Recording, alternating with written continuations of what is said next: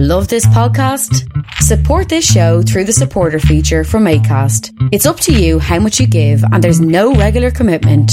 Just hit the link in the show description to support now. Hey, I'm Ryan Reynolds. Recently, I asked Mint Mobile's legal team if big wireless companies are allowed to raise prices due to inflation. They said yes. And then when I asked if raising prices technically violates those onerous two-year contracts, they said, "What the f*** are you talking about, you insane Hollywood ass?" So to recap, we're cutting the price of Mint Unlimited from $30 a month to just $15 a month. Give it a try at mintmobile.com/switch. $45 up front for 3 months plus taxes and fees. Promo rate for new customers for limited time. Unlimited more than 40 gigabytes per month. Slows full terms at mintmobile.com.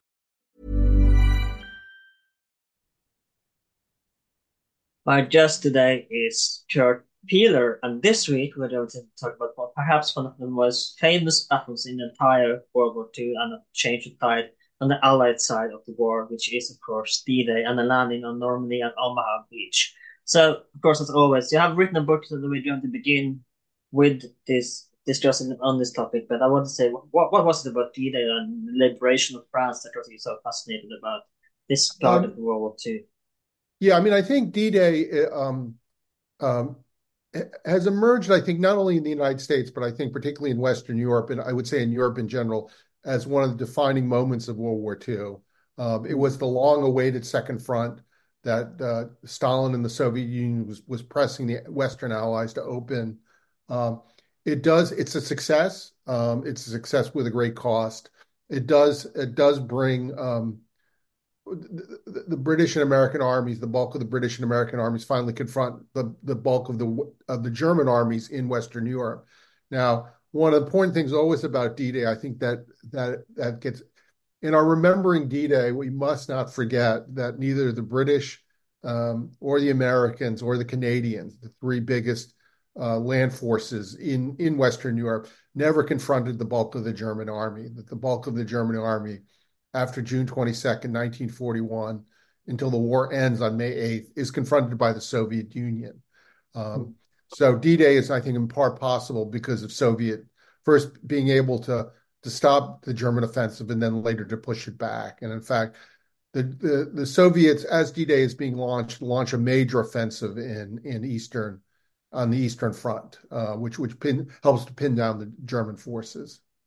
And we're going to discuss this a little bit closer to the ending, of course, but I want to ask you, is it arrogance from de Gaulle when Paris was liberated, that he did quote this of Paris outraged, Paris broken, Paris martyred, but Paris liberated by itself, liberated by its people with the help of the French armies, and does not acknowledge the Allied help. Yeah, I mean, I think France is it's such a complex role in World War II because it is along with Britain, it basically draws the line in Poland. Finally, it goes to war in alliance with Britain. It is one of the few countries to surrender. I mean, most countries, such as Norway, such as the Netherlands, such as Greece, the government goes into exile and continues the struggle. In the case of Norway, the Norwegian Navy and the Norwegian merchant marine played a pivotal role, but France actually surrenders. It is then liberated, and then it is welcomed back into the Western Alliance. But there's an enormous amounts of collaboration of the highest order in France. You have a government that surrenders and essentially allies itself with Germany. And I think de Gaulle, who is the dissident, who is fighting, he's basically a rebel. He's in rebellion against the established French government. Does get support first from Churchill and then grudgingly from Roosevelt. How do you rehabilitate a defeated nation that had collaborated in the highest order? And I think the liberation of Paris is just, the French people did uprise in Paris against their German occupiers. But I also think it was an important symbol for de Gaulle to show that France had returned to the ranks of first-rate nations. But one of the things that divides French society basically to this day was grappling with defeat and collaboration. And the way to deal with that, I think for de Gaulle and many of his supporters was, let's emphasize resistance and let's talk a little bit about collaboration, but let's not dwell on it. Now, let's talk a little bit before we go into D-Day itself. Let's begin with Paris, Nazi occupied France, and talk a little bit about life there because it's couldn't be quite brutal for the French people. And as some historians have stated, that there was shortage of food in Paris, especially. Food was power. It was not like money. It was food that was power. But let's talk a little bit about Nazi occupied I mean, France before we France go is into sort of D-Day. initially divided into occupied France and unoccupied France, and the French government moves to the resort town of Vichy. Um, and I mean, one of the things to say, I mean, the groups that were in the Alps with the Germans, particularly the Jews, were rounded up, and many started getting deported to concentration camps and death camps. Um, Socialists don't fare well, dissidents don't fare well. In both occupied France and in unoccupied France. Um, the Germans basically expropriate as much as they can from France. France, particularly in terms of food, is forced to export. You know, basically, that doesn't quite starve itself. I mean, the French do better than, for example, the Poles, but it's still it's a pretty brutal system in terms of particularly shortages of food and fuel, but also clothing. Much more limited transportation is available. Um, and the Germans are the occupiers, particularly in northern France. Um, after the British and American invasion of French North Africa in 1942, the first major D-Day in Europe by the Western Allies, Germans occupy all of France, and unoccupied France no longer exists after December of 1942.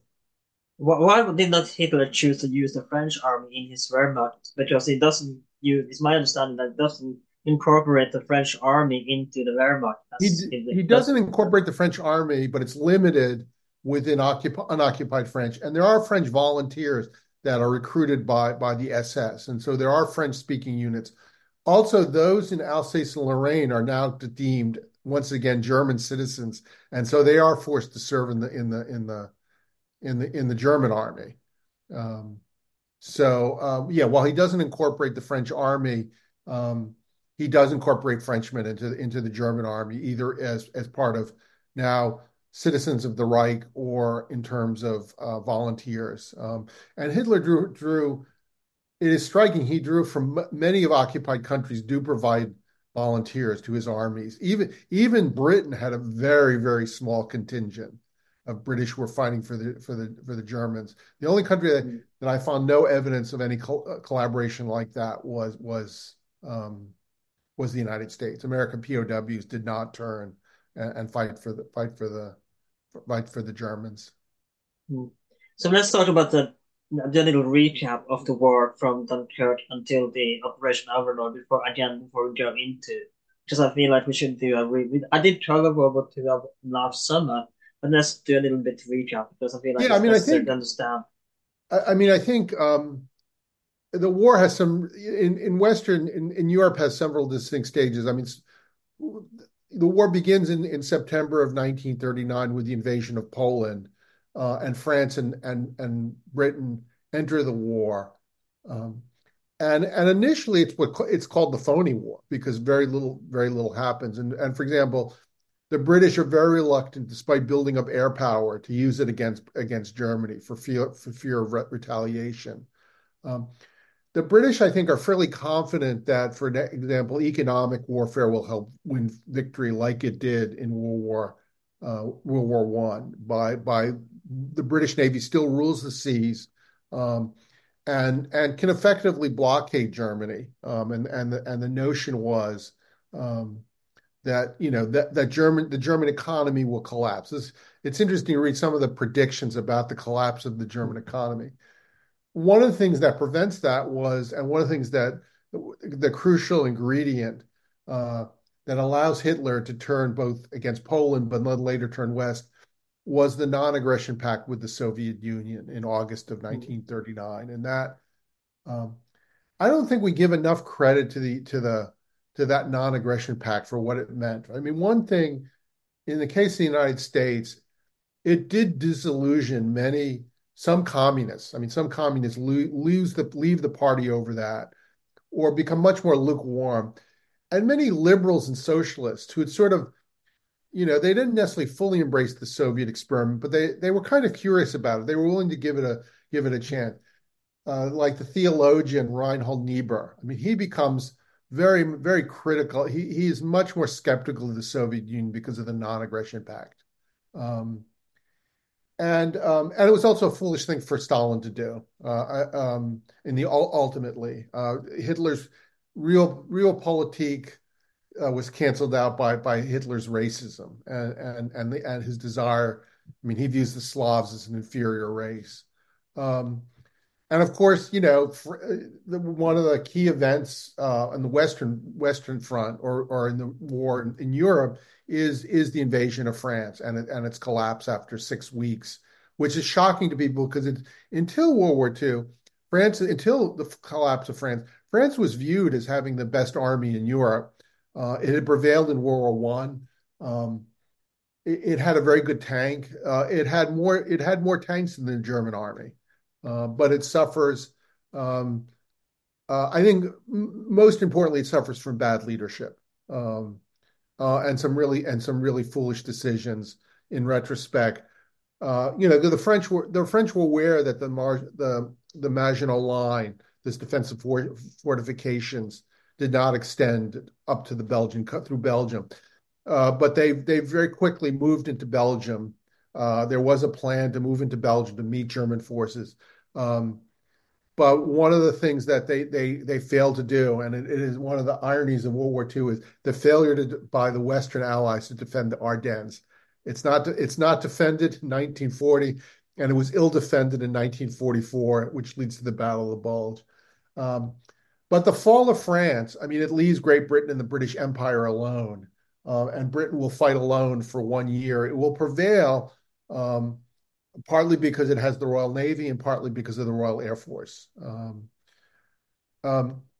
War II, I'm not going to talk a lot about the war in the Pacific because that's, I think, a whole nother podcast. Yeah.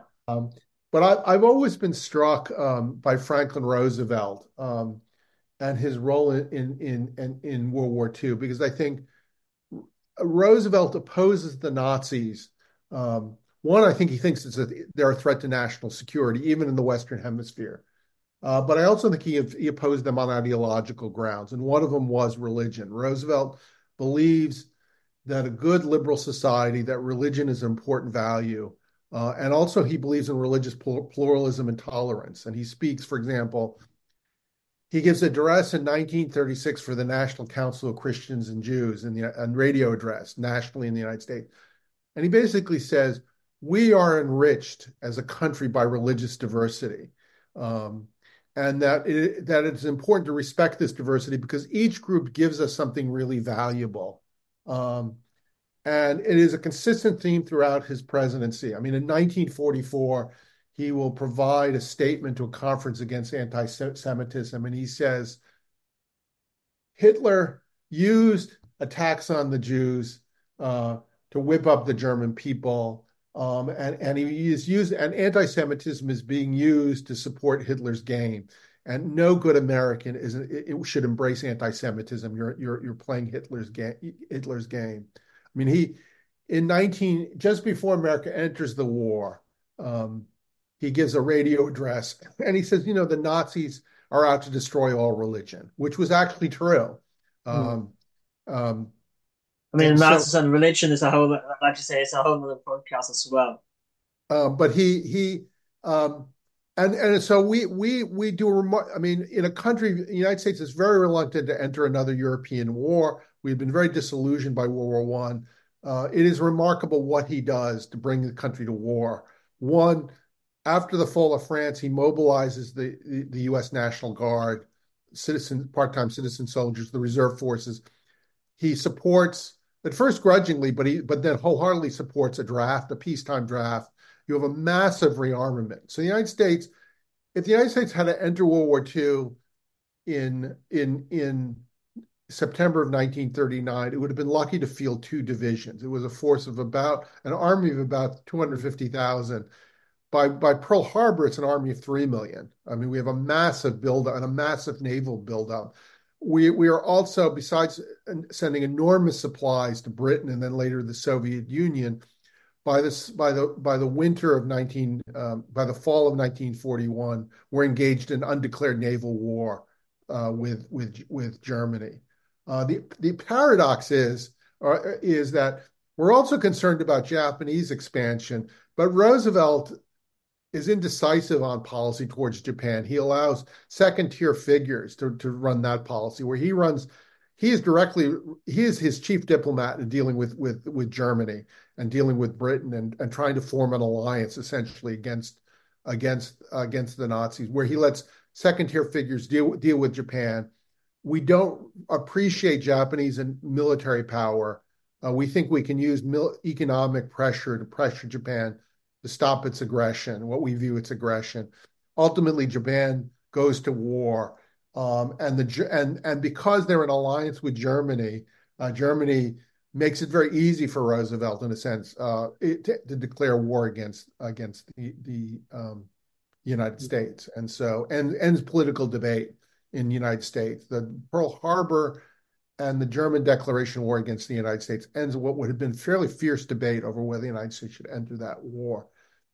And in many ways, the two turning points for the war, why ultimately the Nazis will be defeated, is one, when they stupidly invade the Soviet Union in June of 1941, and when they declare war on the United States, because you have the formation of what becomes the Grand Alliance pretty quickly. It is my understanding, and we discussed this in our episode on Barbarossa as well with David Stahl, is that one of the reasons they attacked the Soviet Union is because they had tortoises, which were, again, you had oil, and Hitler needed oil to win the war. So that was one reason. But the Soviets were very good about sending oil to the Germans. They were honoring the non-aggression pact, and they were sending literally the evening before the attack, the evening of the attack. Their shipments are still going into Germany, fuel and other raw materials. The Soviets do get military technology from the Germans, but the formation of the Grand Alliance and creating a broader alliance, fighting under the United Nations. Ultimately, Roosevelt is able to bring much of Latin America into the war. In fact, by the end of the war, there are only a handful of neutral countries in the world that are not in the war. It's you can count them on two hands, the number of neutral countries out in the Ireland is one of them, Sweden is another, but the world gets pretty divided between Axis and Spain, I think, Spain as well. Portugal. Turkey joined the last 5 months into the war. I mean, we even basically make Argentina declare war against Germany, and eventually Turkey even declares war. One of the things that divides the Grand Alliance is the desire for the Second Front, because it's not until Stalingrad, the victory in Stalingrad in January of 1943, it's not until the victory in El Alamein in late 1942, is it clear that it's not certain the Allies will win. I mean, there were three turning point battles. In the Pacific, it was Midway. In the Eastern Front, it was Stalingrad, and to a certain and Kursk, the battles of Kursk, and which decisively turned back the German offensive, these last of the offensives, and El Alamein that prevents the Suez from falling and Cairo from falling and turns back Rommel's advance. And so this turning point, you have Stalin is pressing from as soon as the United States enters the war, he is pressing the British and the Americans to open a second front. Roosevelt and his Army Chief of Staff, George Marshall, would have ideally liked to open one in 1942 in France. The problem is the British have no enthusiasm for that. Ultimately, Roosevelt decides, almost as a compromise, but eager to get American forces land forces engaged with the German army. We initially invade. Our first D-Day is against French forces in North Africa. Our second D-Day is once we secure North Africa from both from Vichy, but then from German forces. We then turn to Sicily and ultimately Italy. Those are the other D-Days, the D-Days on Sicily, the D-Days at Salerno, the D-Days at Anzio. And then there's the D-Day, which I think now the term D-Day was widely used in World War II, but the D-Day we remember is the D-Day on June 6, 1944. Let's And begin with the planning of what they called then, I believe, Operation Overlord as the Allied yeah, I mean, I invasion of think that mainland Europe. yeah, I mean, I think the first success about D-Day, it even goes beyond the planning. It is how we structure the Western alliance. Um, um, the British, which viewed themselves, British generals and political leaders viewed them much smarter as the Americans. But the Americans now had the bigger economy, even with the Empire and Commonwealth. They had more troops. They were developing a larger army, and the British had a secede dominant leadership. While British commanders, for example, the Italian theater becomes under a supreme commander is British. Um, the invasion of the D-Day operation, the Operation Overlord, and the land campaign in Western Europe is going to be led by an American. The British will have to concede that point. George Marshall, who was Army Chief of Staff, wanted to be that supreme commander of the Allied forces. Uh, Ultimately, Roosevelt vetoes that. He thinks he's too important and must stay behind in Washington. And so Dwight Eisenhower is deputized to be the supreme Allied commander, who had cut his teeth as a commander in North Africa and Sicily, and then is named as supreme Allied commander. And Eisenhower is an interesting choice because in 1939, he is a colonel. He He only his name is not that well known at the time, He's right? not It's that only well after known. D-Day. Yeah, he had been in the army in World War I. He never made it to France. Um, he thought his career was going to be basically not going to advance very far. Um, he's a staff officer now, a very good staff officer. He had served with MacArthur, for example, in the early 30s, both in the United States when MacArthur was Army Chief of Staff, later in the Philippines. Um, he he had also had gotten to know World War I battles very well because he spent part of his career during the early 1930s is writing the official guide to American battlefields in Europe. So he was actually a pretty good historian. He had actually done some real historical research for these guidebooks. Um, he had lived in Europe as a result of working in these guidebooks. He lived in Paris. He and his family had a grand time in interwar years, being stationed in Paris. Ike had never seen combat. He had never led men in combat.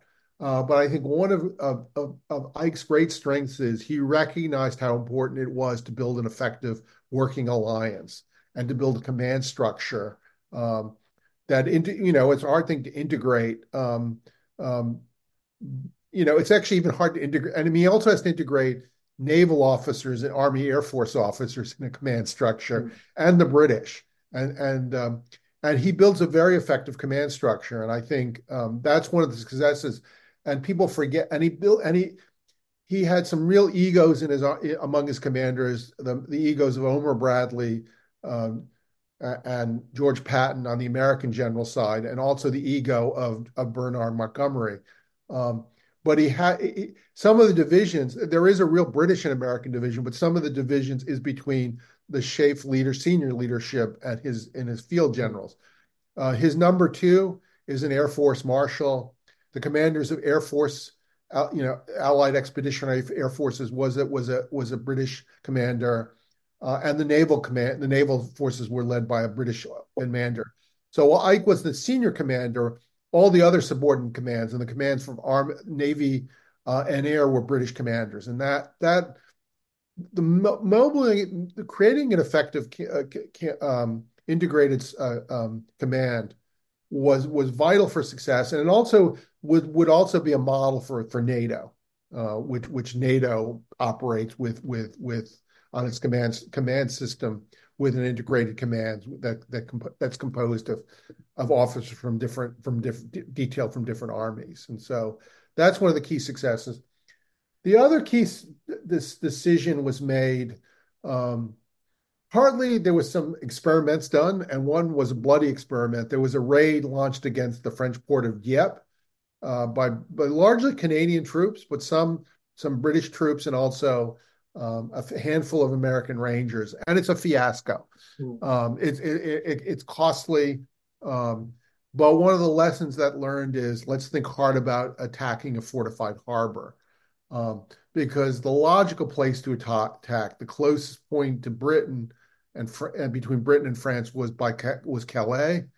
And the Germans is one of the most heavily defended parts of France in terms of the German efforts to defend against an Western Allied invasion. The planning for D-Day is actually begun by a British general even before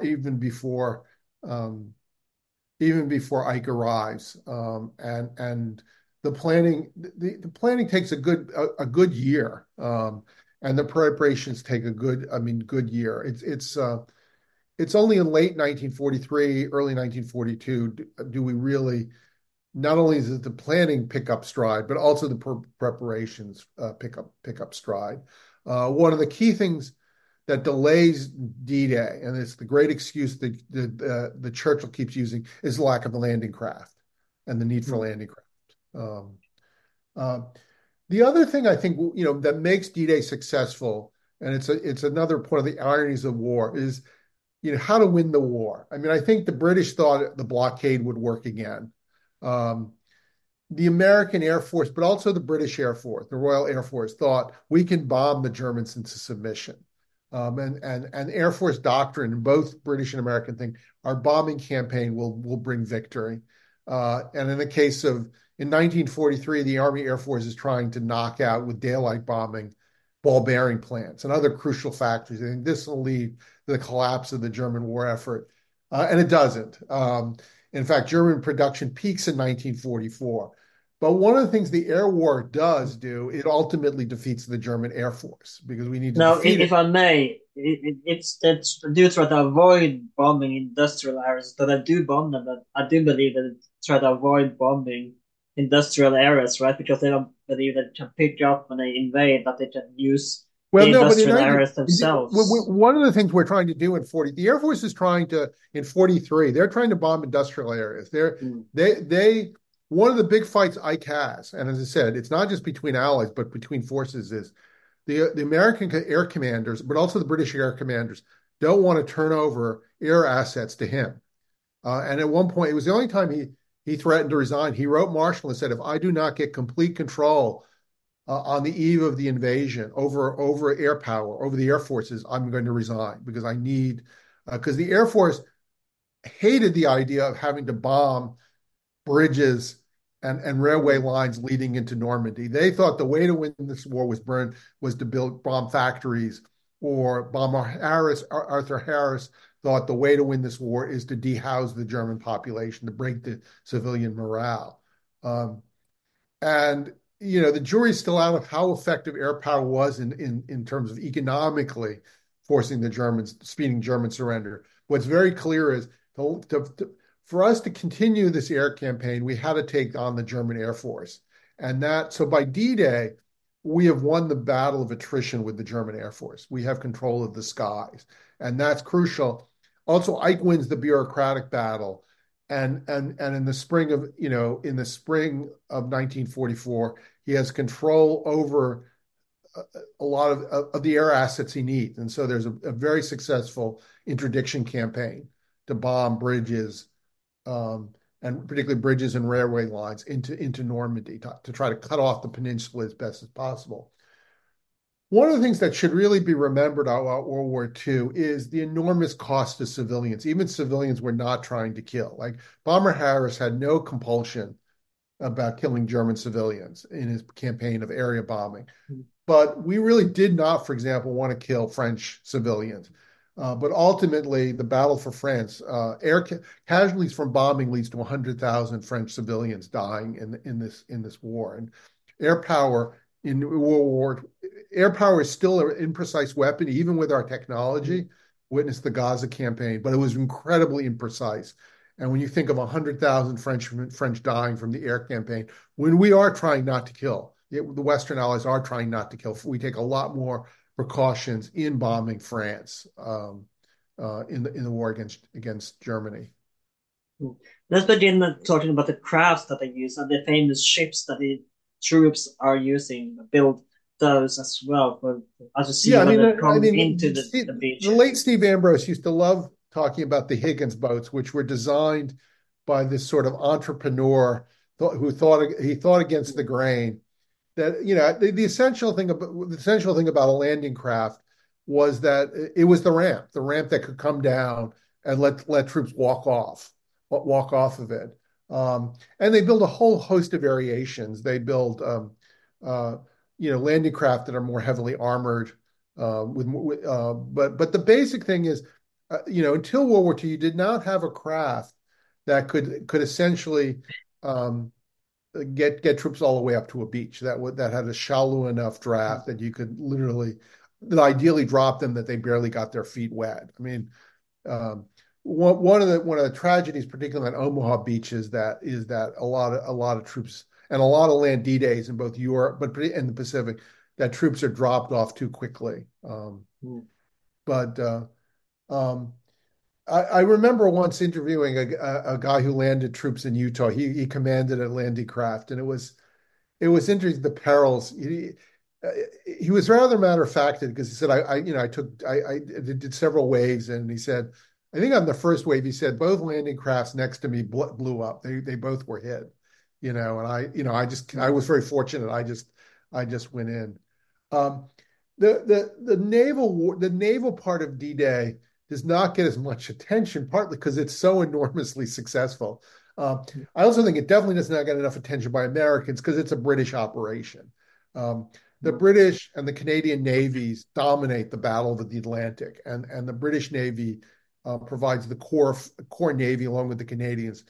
There's a significant American naval presence, but it's really the world is divided. The Pacific is in some ways an American ocean in World War II, and the Atlantic remains a Canadian and British ocean. And the Germans have practically no naval forces they can throw at the invasion, nor much of an air force to throw at it. And those are key ingredients to success.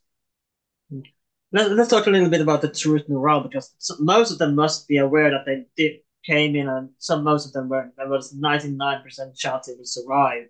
Would not survive this landing on Omaha Beach. So let's talk a little. Whether that's rites, whether rituals that they had before going into this, or superstitions that they used before going into Omaha Beach. Yeah, it's interesting. I wrote a book, A Religious History of the American GI, and it is interesting about what happens. The military, the Americans in World War II spent a lot of money on religion. And with the first time, we spent large sums of money to provide chaplains, to build military chapels for them to worship at. We've never really done that before. We issue free Bibles. We have a Catholic edition, a Protestant edition, and Jewish scriptures that are given to GIs free of charge. And chaplains are warned, don't be holy rollers or don't be super patriots, but they are there to explain why they're fighting and why this war is important. And many of them stay very close to their men. I mean, one of the most remarkable chaplains I encountered was this Catholic priest, Francis Sampson, Father Sampson. He's an army chaplain. He's with the paratroopers, and he jumps on D-Day. And he actually, at one point, he and a group of men are actually taken prisoner. And Sampson says to the men, "Why don't you start praying? This will calm you down," because they're captured, but there's all this fighting going around them.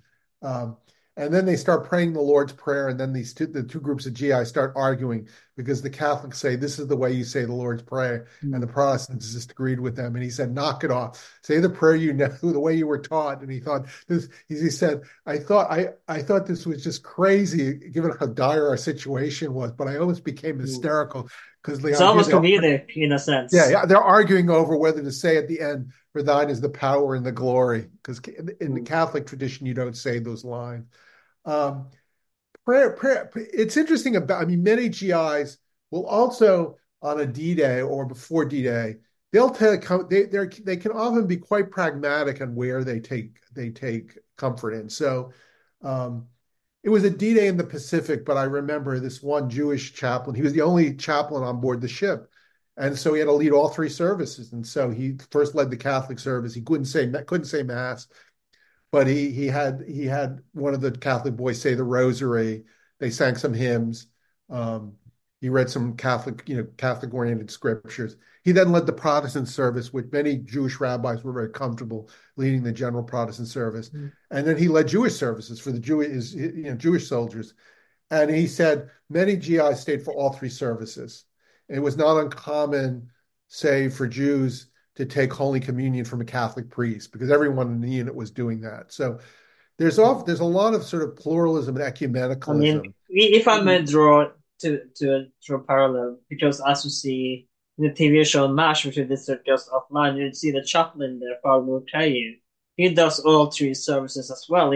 So that must have been pretty common both in World War II as well and under the Yeah, Korean yeah, War, where that becomes chaplain did all three services. yeah.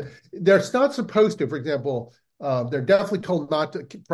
Protestant and Jewish ministers are told not to say mass, but they often do ad hoc services for Catholic GIs, and it's a very interesting dynamic. So a lot. I mean, faith is comforts a lot of men, but I always think it's important. There are atheists in foxholes, and so for some men, they're agnostic. They are atheists. This is not where they find their comfort. And I think that religious pluralism and diversity that exists is really important.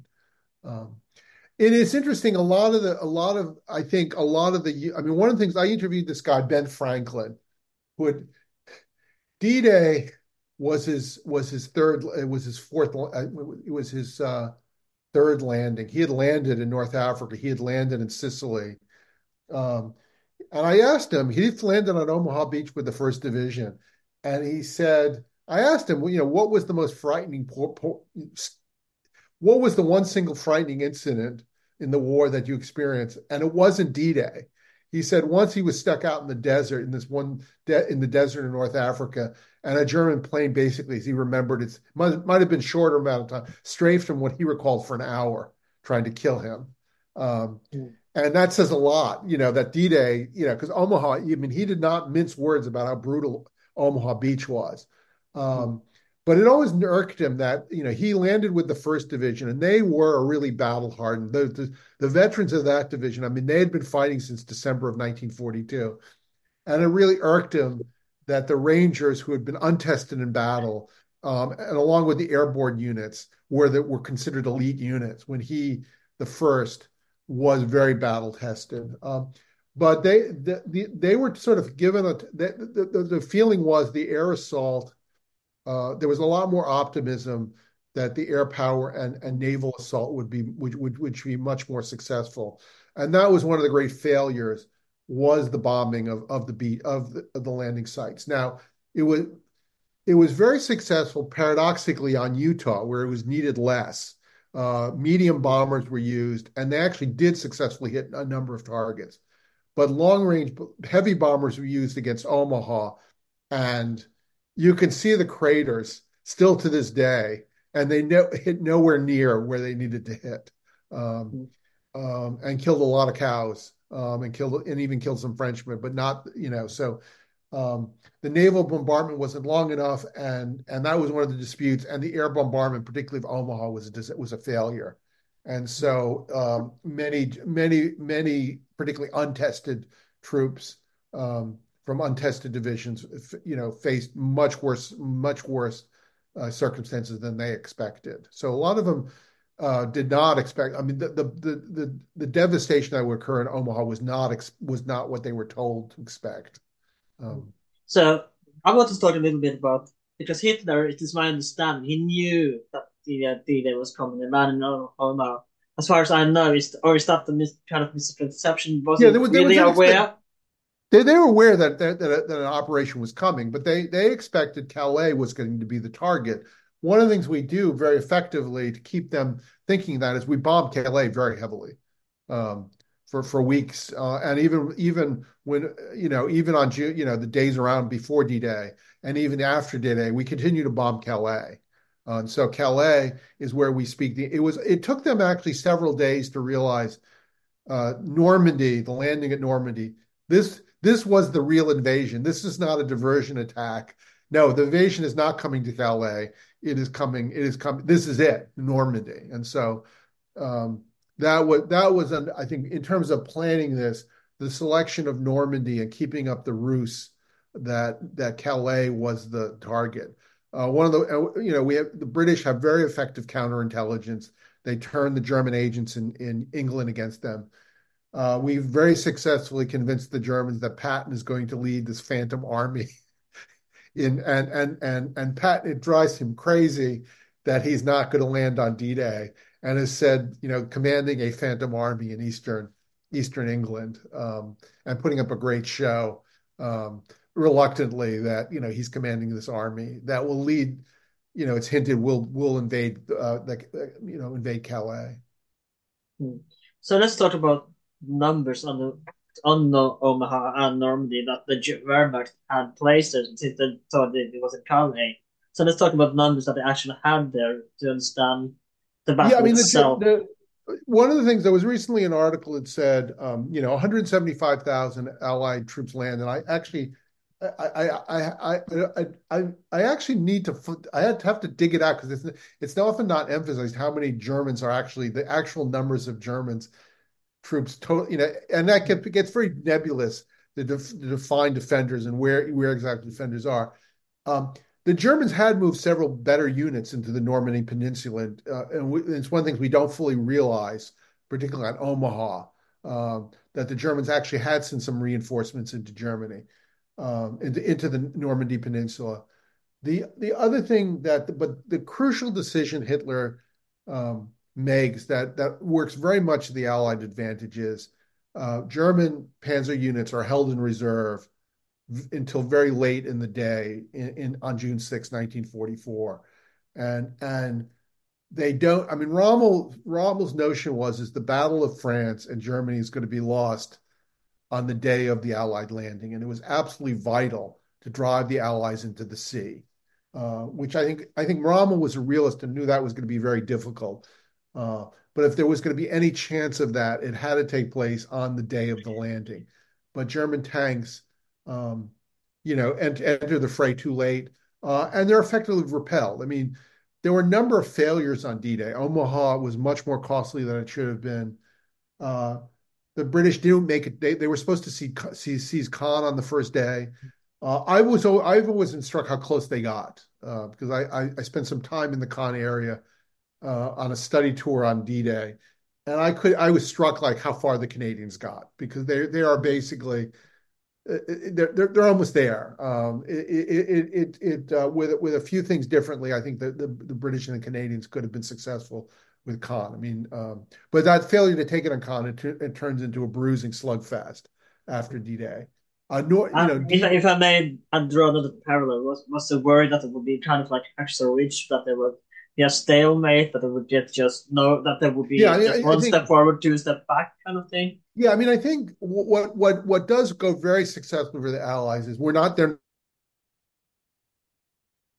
not driven into the sea. They have control of air, naval bombardment, one of the most potent artillery forces for the first few weeks of the campaign is naval fire from British and Canadian, British and American battleships. That the Germans, do not have that kind of firepower, and the Americans and the British and the Canadians are able to consolidate their beaches and form a unified, what were separate beaches, are linked up. The two problems is for the British, it's breaking Caen, which they ultimately absolutely devastates the city and kills large numbers of civilians. And for the Americans, it's the hedgerows, which they had not really thought out how to break through in the hedgerows. And ultimately, one of the ways they break the hedgerows or try to get a breakthrough is massive firepower, using air power in St. Lo, which leads to one of the worst friendly fire incidents for American forces. It even kills a senior American general sent there to observe, General McNair. But D-Day is the beginning. It is the crucial second front is secured. And while it takes several weeks to break out of the Normandy Peninsula, once British and American forces break out of Normandy, makes the liberation of France possible, along with the second D-Day of against France. The less remembered landing that took place several weeks later in southern France. Now, originally, the Allies had hoped to have simultaneous D-Days against northern France and southern France, but the southern invasion had to be delayed. But the southern invasion faced far less resistance on the beaches, and German forces collapsed much more quickly in the south. But already they'd been ground down. There's a historian I've met. He plans to write a history of D-Day and the battle for Normandy and France from the German perspective, and really center it on there. Like, let's tell the story, because most stories are told for an obvious reason of the story of American successes and dwells on that. But I always thought it was a very intriguing idea. I do believe there's a similar book on the German perspective from Dunkirk. There is one on Dunkirk from the German perspective. Yeah. It's reading here as well. But I want to ask, because as you know, this is the liberation of France. Obviously, there will be some French soldiers as well participating. And so, do we know the number of French soldiers participating here as well? I don't know the exact number. It's a relatively small contingent. I think my understanding, it's I think a division strength at land. I mean, there are French soldiers that participate in D-Day, and there is a rebuilding as de Gaulle's forces move through France. There is a rebuilding of the French army, and one of the things I don't think gets enough attention in our understanding of who fights in World War II is the important role of the colonies, of colonial troops. That the British would not have won at El Alamein without the Indian Army, with troops from the Indian Army. A significant number of their forces in Italy are from India. The Gurkhas fight very bravely in the Italian campaign. French colonial troops will fight in the battle for France. And I think it's been one of my disappointments in visiting a lot of World War II museums in France. And even the Imperial War Museum is doing a little bit better job in London, but not enough attention to the important role of colonial troops that fight. Britain would not have prevailed without the Empire and without what were then the Dominions, Canada, New Zealand, Australia. And I don't think they get enough due. There's at least on the part of Americans, but I even think on the part of British and French consciousness, the role, how vital colonial troops were. So let's talk about the landing itself and the battle on Omaha Beach and the liberation of Omaha and Normandy on D-Day itself and the action that took place, because it must have been traumatizing to at least one of the first boats that landed. Yeah, I mean, one should say Omaha gets a lot of attention because it went terribly wrong in Omaha. Successive waves were decimated.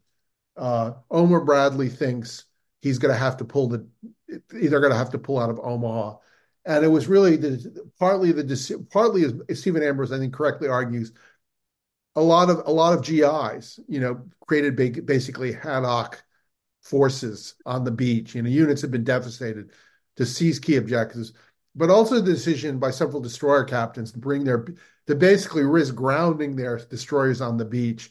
They're bringing in their firepower to take out pillboxes, in emplacements.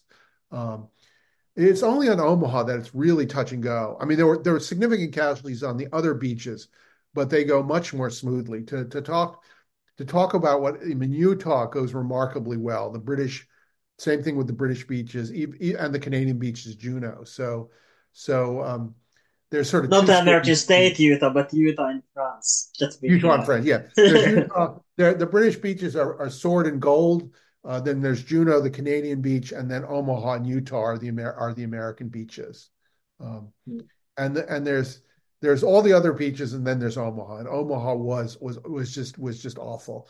And it's interesting to walk the beaches because you go to Utah and it's basically flat. There's no place for there are pillboxes there. There are defense emplacements, but there's no high ground really in Utah. Where you go to Omaha, when you walk along the beach and you see what they had to scale, and there's heavy weaponry emplacements and machine guns and stuff. This was really a tough objective, and the same thing. Um, the same thing applies to the other beaches. There's just not the high ground that there is in Normandy. That's a natural defensive barrier that serves the Germans. Let's talk about the bunkers that the Germans had. How effective were they against the Allied They invasion? were Because you incredibly mentioned, effective, and many of them, if you go to Normandy, you can walk into them, and they're just stunningly well made. The guns have been taken a long time ago, but the rest of it's amazing how well built they were. Um, and particularly when you go to Omaha, how an effective naval and aerial bombardment was. And to see the craters that were left and the misses. A lot of those craters are still survive from June 6, 1944.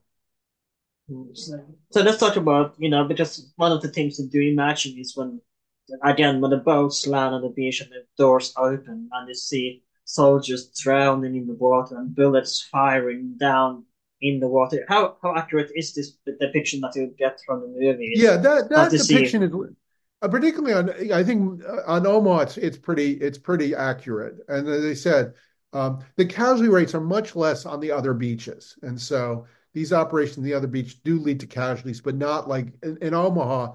It is very much a bloodbath, and those first waves get absolutely decimated. Um, it's also. And bear in mind that particularly for a number of men, this was their first experience of combat. For veterans of the First Division, they had done this before, but for many men, this was it. Now, I've always been when I interviewed men about and women who've been in combat, it's intriguing reactions to combat, first combat, and there's stories about how they dealt with, but also, fellow soldiers. Some, and particularly some were naive, and so they would talk about taking risks. They later learned they would never do. And they also talk. I generally. To do an oral history is you interview the successful, those who didn't get killed, particularly. But they talked about, men would die sometimes for no good reason because they didn't know what they were doing. And it was interesting to learn, over the years of interviewing World War II veterans, I learned, fortunately, these tips I'll never have to use, but how to survive in combat. I mean, some of the tricks they learned, I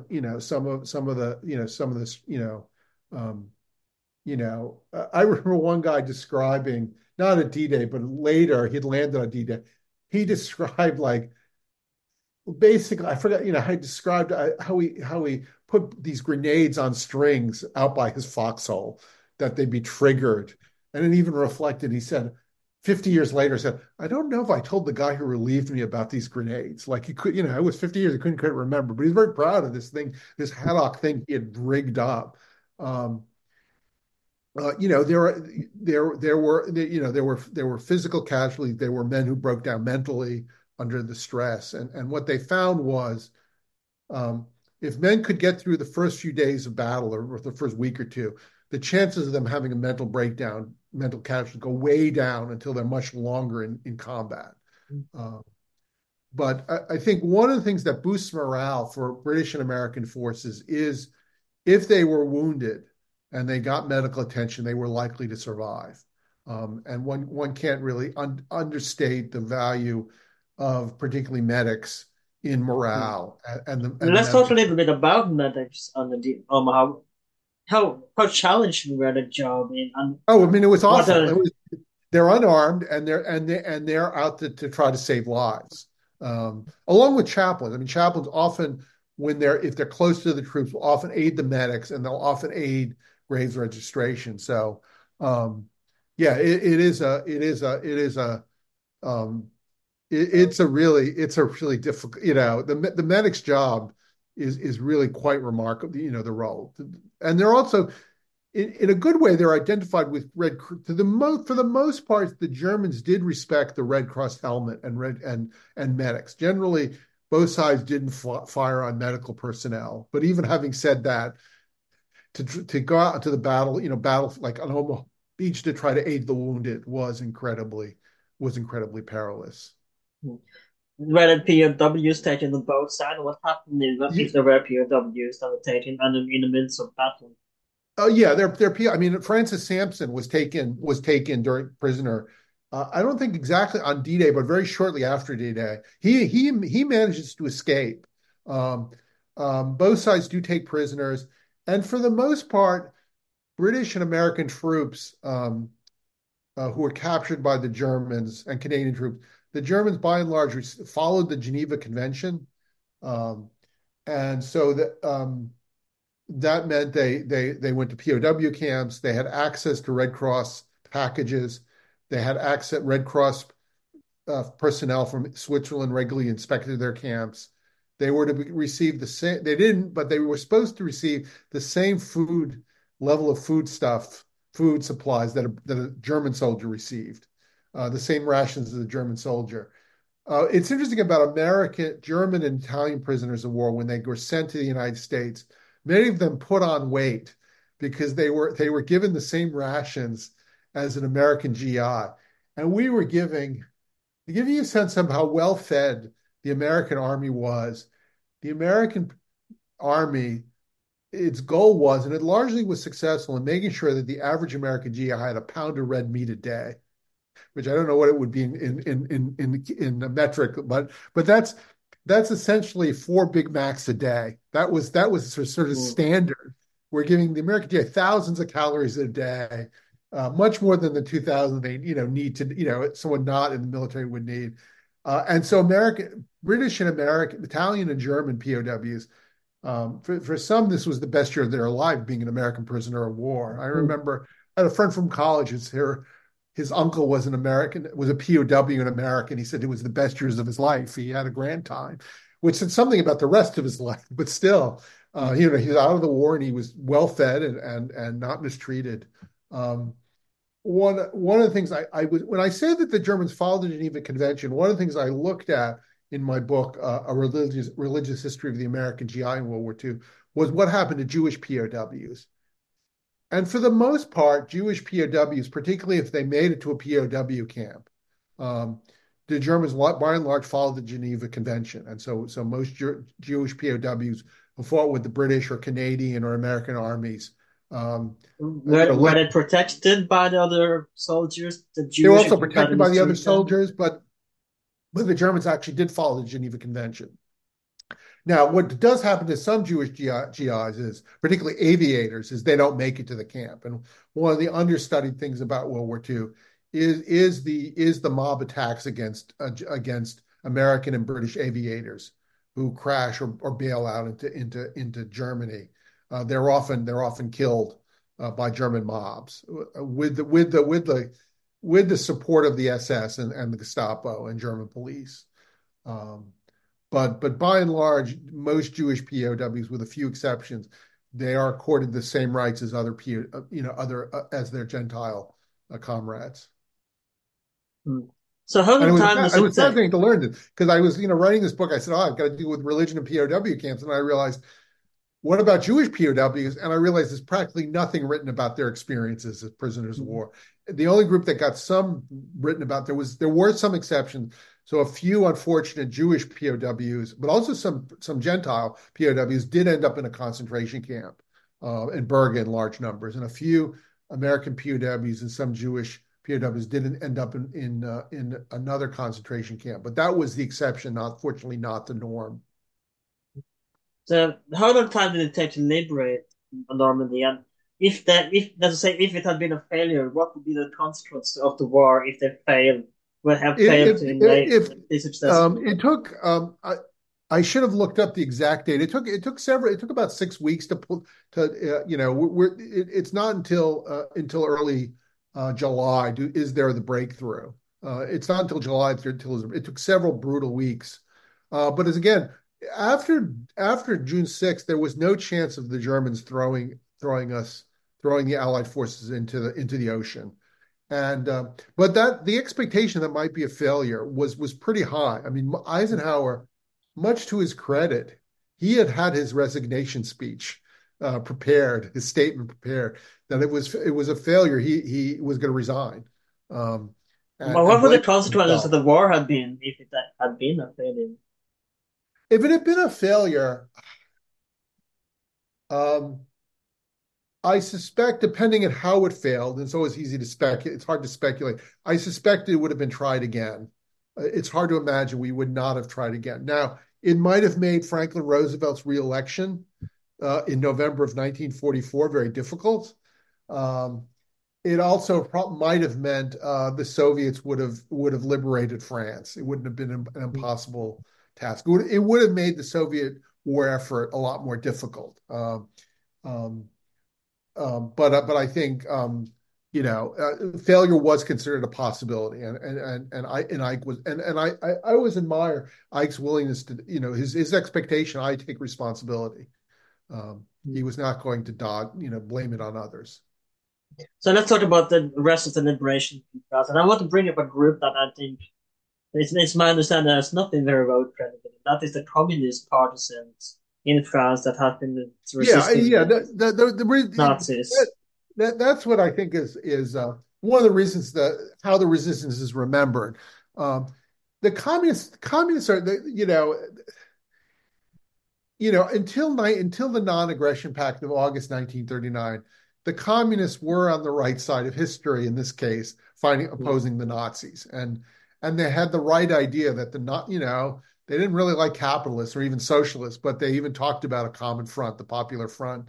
And then Stalin decides to cut this deal with the Germans, and it's almost comic because in the United States, the American Communist Party goes from supporting the common front, Popular Front, we got to unite against the Nazi threat, a fascist threat, to we don't want to enter this war. It's a war among capitalists, and we need to stay out. And then after June 22nd, 1941, the communists once again become the most avid opponents of fascism again. I published in my World War II series letters of an American communist. I mean, he was a communist. He fought in the Spanish Civil War in the Abraham Lincoln Brigade. I mean, he can't wait to join the American army in World War II and kill Nazis. I mean, you read his letters and he's incredibly ideologically motivated to kill Nazis. He's desperate. He lands on D-Day. He manages basically to get himself assigned temporarily to a unit because he wants to land on D-Day. And he finally says to the colonel, under fire, he said, "So now can I get my transfer to your unit?" And he says, the colonel says to him, "Why don't we wait for the pencils to arrive, for the landing?" But yeah, in after June of 1941, among the most important and largest group of resistance in France were communists, members of the communist and Communist Party members. And that's one of the problems with the resistance. I mean, one of the struggles de Gaulle has is he wants to unite the resistance movement behind him, and that's a very difficult feat and gets very complicated. And I'm not an expert on the resistance. I will also say I did tour Normandy in 2000, and then I went back more recently in in 219. Um, and what in 2000, I was part of a group that got to interview a member of the resistance, and it was Mm, haunting, the stories he told. I mean, and how they operated, and when they were successful and when they were a failure, and it was really, mm, um, you know, it's a dangerous thing to do. I mean, he told one case of where a whole resistance cell, mm. got killed because they got soft. They didn't kill an informant, and then he turned them all in, and they all got killed. And that was really haunting to listen to. So I want to talk a little bit about the role as well, because how anxious were he that this D-Day would be successful in an liberation front? He must have been very anxious for this operation to be successful. Yeah, I mean, I think those are opposing there are hardcore Vichy supporters in France who see the future as Germany. Um, And then there are those who want to they will go with the winds and will just endure what they have to do. But for a lot of Frenchmen, they were eager for liberation. And the support for the resistance really grows as it's more clear the Allies will win. That those on the fences do, um, you know, you have to, one of the reasons not to be overly critical of what people do under occupation is most people want to live. And you need to sort of pick your battles. And to join the resistance in 1940 after the fall of France, the chances of success are not very great. I can see why many Frenchmen, while they might not support the Nazis, are not going to actively resist because the chances of surviving and having any impact are very low. But it's not surprising that Parisians are, uh, as Allied forces were approaching the city, decided let's throw off the Germans without them. Even before the Allied forces arrive. Mm. So it's my understanding that as far further inland in France, the Allied jet, it's more in the street cities, especially there is very intimate street fighting, in street Yeah, to street well, I mean, fighting. I should say once the Allies have their breakthrough in and they break out in Normandy, at least for the first several weeks, there's even some optimism this war will be over by Christmas. That's even Mm, because German forces do collapse after the breakthrough, um, but there will be some significant, yeah, there'll be definitely some significant street fighting in the later battles later battles for particularly, one of the worst in terms of early battles for street fighting was the battle for Aachen, the first German city that is attacked by Allied forces. That becomes quite a slugfest and lots of street fighting and requires different sort of mm. tactics. Arnhem was kind of similar as well. It was very street to street fighting, right? And when they liberate Arnhem as well. Um, yeah, I mean, I think the thing I know less about Armin. Well, Mm, yes, there is. Um, um, One of the things I should say about street fighting, it's often going building by building. And one of the things I learned, I mean, this one historian talked about how the American Army learned lessons. And one of the things I was always mm, intrigued by is one of the things you got into a building and you blow up walls to get at German defenders rather than approach them directly, blow up the wall next to them and then surprise them. And I thought, oh, that's a good lesson to learn if I ever have, though my chances of being in combat keep going down every year now that I'm mm, 64. Um, um, and I think one of the things that I think historians debate is why did the German army win or why did the German army lose? And for a number of years, the German army politically Americans would make this point. It was almost why the Confederates lost in the Civil War. They were overwhelmed. They won. The Germans lost because of superior numbers. And one of us has to be careful with that argument because at least the Western allies do not have overwhelming strength against the German army. It's much German. They do eventually get more troops on the continent than the German army, but not by a lot. We put too many forces in the air force and to support troops, and so we decide to fight World War II with only 90 combat divisions, which means by 90, by July of 1945 we basically have no reserve divisions except for the airborne division. We have committed every unit we have. Every combat division is committed, which means one of the things it means is that we can't, it's very hard for the American Army to take a unit out of battle. So instead of taking units out of battles and then giving them replacements, we send replacements on piecemeal basis into units. And the British and German army have a system where they take units out of battle and then replace them. And there's something of a rotation of units, but we fight with a very lean, and so we don't defeat them with overwhelming numbers. And I think the American army does become very adept. They learn a lot of good lessons. I mean, it's an army that can learn, and gets quite effective. A lot of leaders and a lot of units become very effective, particularly by 45, late 44, 45. How long time does it take for the Western Army, Allied Army, to enter Paris? And when does the Gaulle come back to make his famous speech, "Paris liberated"? Yeah, I After the actually liberation. I should have had I don't remember the exact date, but it is in that glorious summer. It's But by September, we're hopeful. Paris has been liberated by what is a holiday in America, Labor Day. The thinking is we might be able to end this war by Christmas, and so it was a really glorious August,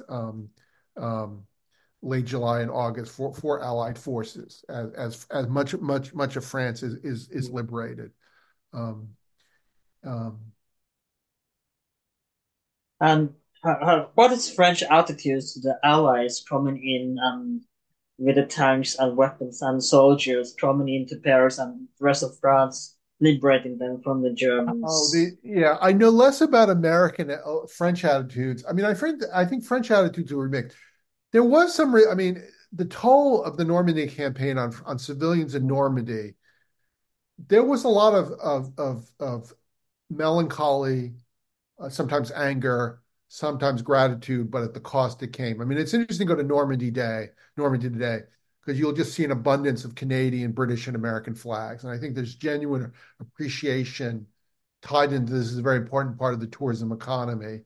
Um, but there was anger. I mean, there was not every French. I mean, not every Frenchman or French woman appreciated or the collateral damage from liberation was exceedingly high, and there is some angst and resentment about that.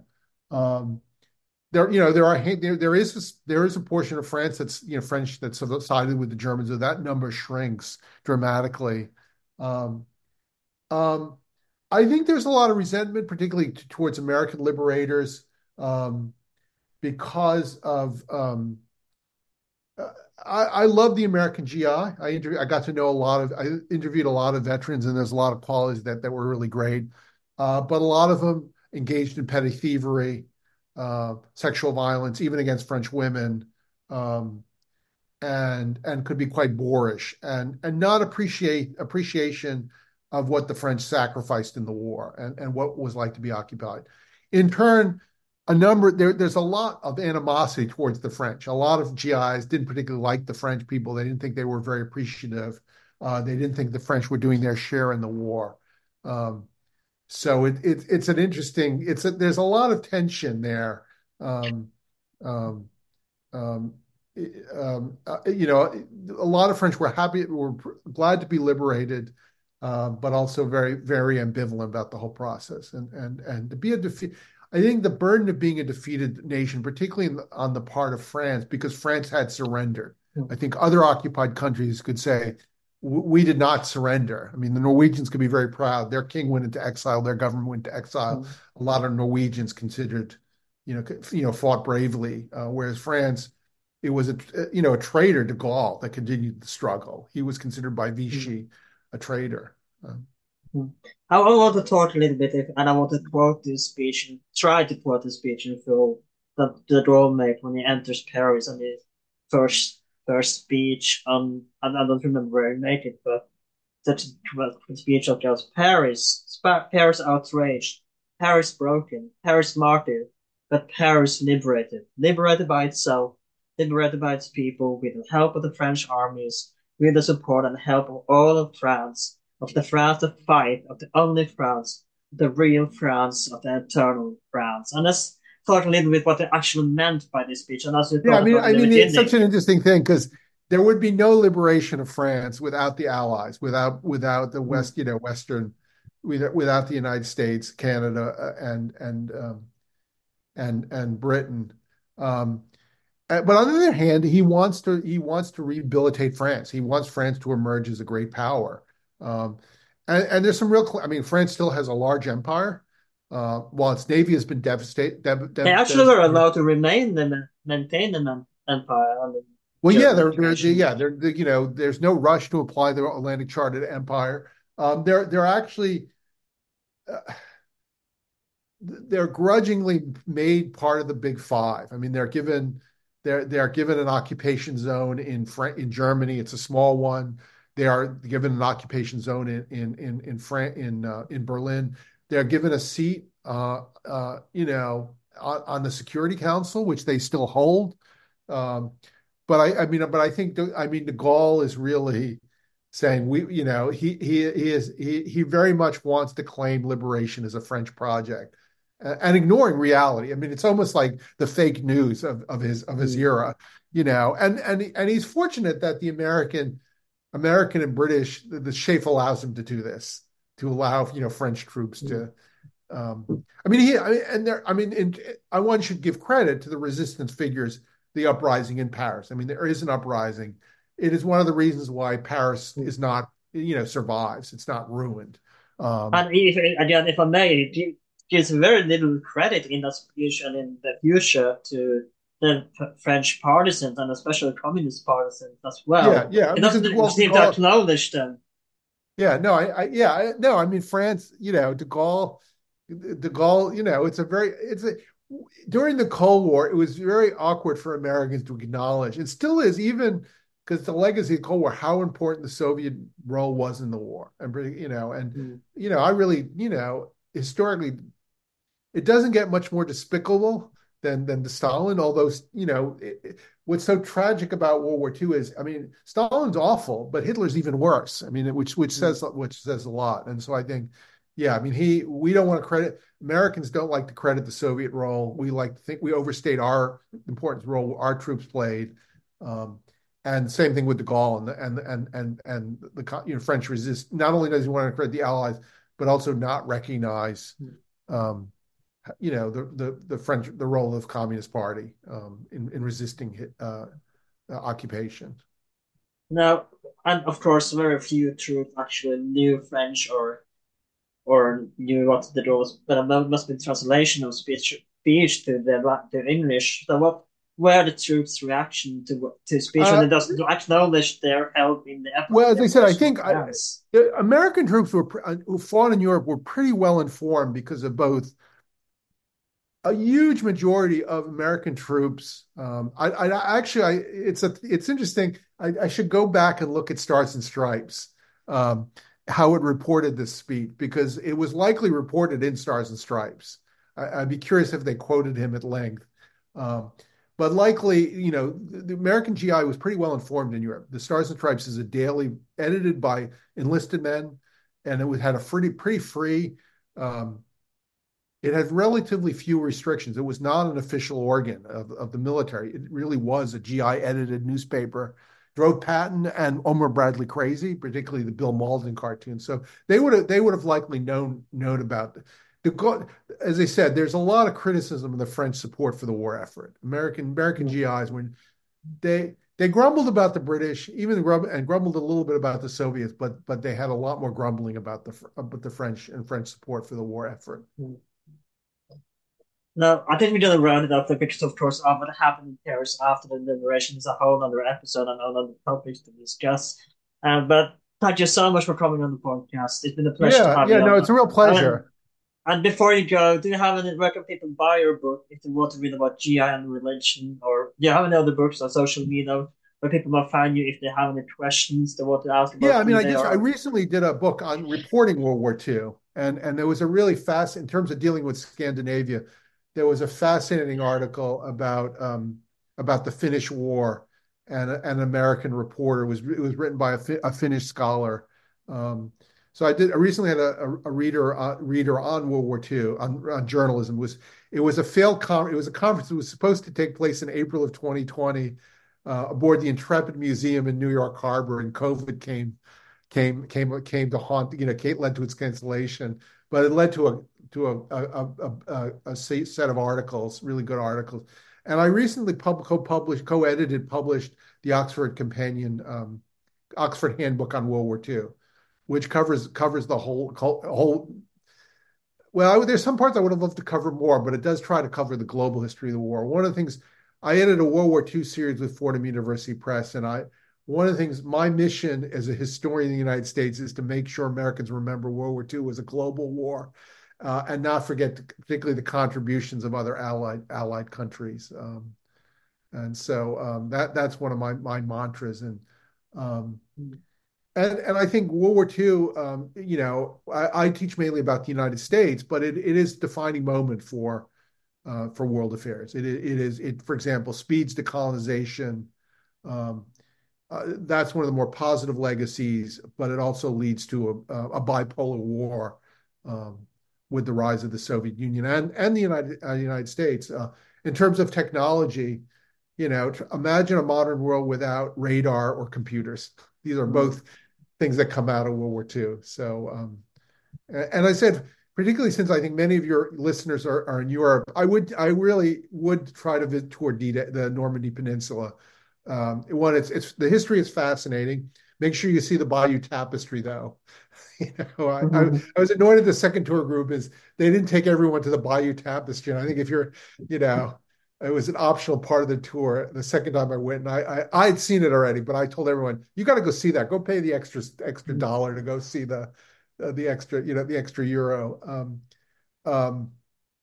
But there's some really good books out on D-Day, and I really recommend, for example, one of my mentors is a historian, the late Stephen Ambrose. His book, particularly Band of Brothers and D-Day, are quite good. But there's also a really rich literature on D-Day that's well worth reading. And thank you so much for me. Thank you so much for coming on. It's been a great pleasure to have you. This has been Without Extra. We are available on Spotify, Apple Podcasts, YouTube, wherever you can find podcasts these days. If you are an Apple Podcast, consider writing a review. That would help us a lot. If you are on Spotify, consider giving us 5 stars. You can also give us 1, though 5 would be preferable. And if you like this episode, check out some other episodes we have. Be sure you're going to find something you like. And we'll, of course, cover the other topics on World War II as well, such as Operation Barbarossa and the Soviet invasion of Berlin, to mention a few, and we have more to come, I'm sure, in the future. This has been That Extra. My name is Alan, and I'll see you in the next episode. Thank you.